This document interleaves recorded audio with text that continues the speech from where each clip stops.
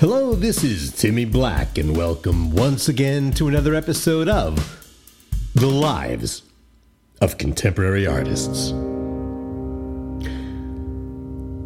Man, all this time, all this new idle time we all have, I have, this time we have on our hands, being home all the time. I can't go to openings. I can't go do any studio visits. Honestly, it's hard to come up with stuff to talk about. I mean, it's not like I just sit here and make things up. I need to go out and look at things and look at art, and I need to talk to artists and talk to curators and talk to collectors and talk to art dealers. I do a lot of talking. I need to talk to people, get material for this podcast. I need to be out there, and you know what? Zoom just doesn't do it for me. I'm not a Zoomer kind of person. I'm not a Google Meter either. I don't think I'll ever be a Microsoft team player. I'm too stuck. I'm stuck. I'm too stuck in the old days, in the germ days, in the air kissing, bro hugging days, the schmoozing, the going out and working the room days. Working the room days, yeah. I'm told that back in the day, before yesterday, back in the day, nobody worked a room quite like Timmy Black. But anyway, I don't want to get all dewy and sentimental. And really, I'm doing fine. I'm doing just fine. I mean, I'm cleaning up my closets, and I'm doing a bit of what they call self-care. I'm actually trimming, cutting, pulling those weedy, downy tufts of hair that sort of spitefully sprout from my nose and my ears, reminding me and everyone else that I've unambiguously entered into the age of decay, and I'm reading more. I just finished for the second time The Girl with the Pearl Earring, and now I'm slowly working my way through the 700 densely packed pages of the autobiography of David Schaffman, Volume 1, and I even managed to back up 2 of my 6 computers. Yeah, I have 6 computers. Don't ask why I have 6, but I do. I have 6 computers, and while I was performing some obligatory task in the cloud, and I say obligatory because, you see, my computer threatened me. I mean, I was minding my own business, reading a LinkedIn profile of some random pharmaceutical saleswoman, when all of a sudden I hear this short kind of hee-haw sound, like some alert, a notification containing more exclamation marks than I'm accustomed to seeing, and with a different type of font.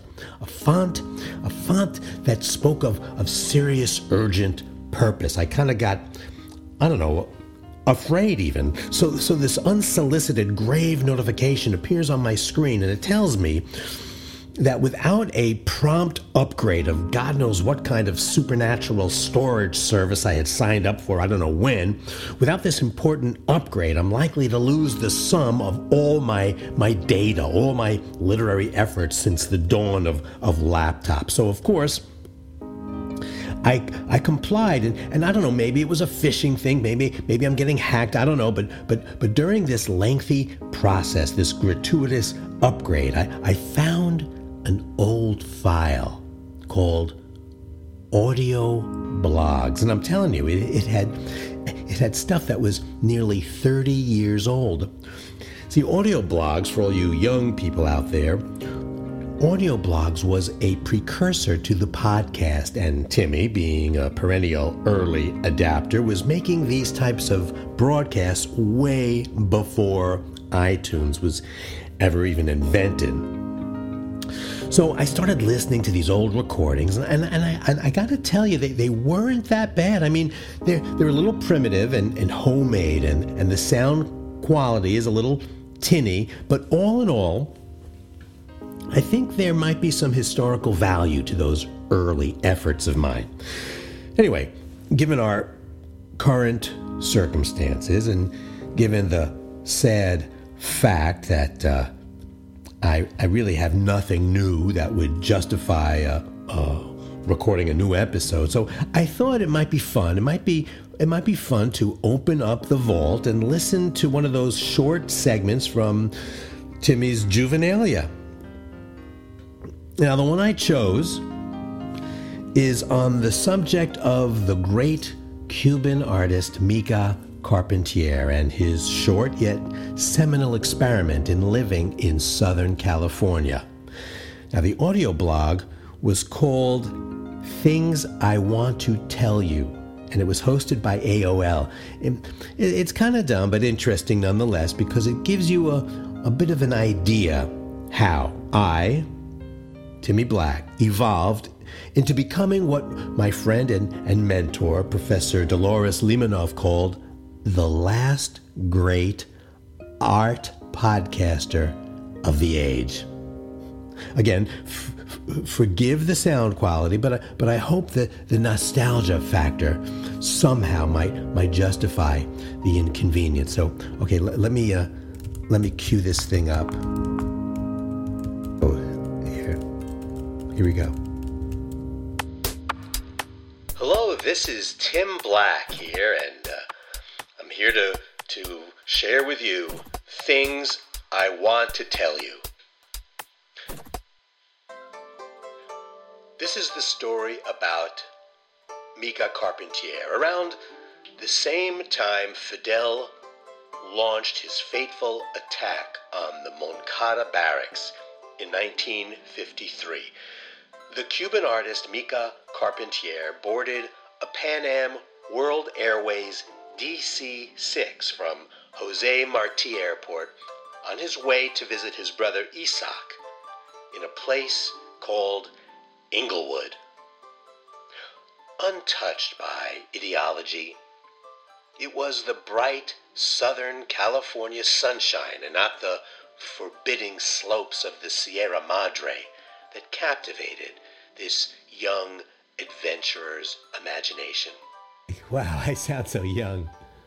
He had only vaguely heard of Central Avenue, and though Buddy Collette and Big J. McNeely were far from the clave rhythms he was accustomed to, upon arriving in L.A., he made a beeline for the Dunbar Hotel. I think the Dunbar is an apartment building right now. I'm not sure. It is no small irony that half a century later, and barely 3 miles due north on the same but radically different Central Avenue, Carpentier's work would be prominently displayed in what in 1953 was the Union Hardware Building and what is now the Museum of Contemporary Art. Another landmark of Carpentier's California sojourn was 741 South Grand Avenue, the original site of the Chenard Art Institute. It was there that he attended lectures by the painter Emerson Wolfer and was first exposed to the exotic ideas of abstract expressionism. I suppose that must be the adulterated, less ideological version of abstract expressionism. Completely unpersuaded by both abstraction and expression, Carpentier was drawn more toward making small botanical renderings of the region's various succulents. Yeah, who could blame him, really? All told, Mica Carpentier spent 6 months in Los Angeles before returning to the Havana of his childhood. Though he loved the music, he hated the food and desperately missed his mother, Beatrice. It's hard to say how his experiences in Los Angeles influenced the development of his work. But if he was like most visitors at the time, he probably left disappointed, having never managed to see or meet an actual movie star. Well, that's it for today. Please join me again here at AOL for our next episode of Things I Want to Tell You. Wow. That was me. I mean, even the music seems dated. But I hope you enjoyed listening to my younger, callow, and humbler self. I've been told that I should have quit while I was ahead back then and probably should have gone back to painting large-scale geometric abstractions. But then, if I did that, then who would there be? Honestly, who would there be? Who would be left to document, to describe, to comment upon, and to celebrate the lives of contemporary artists?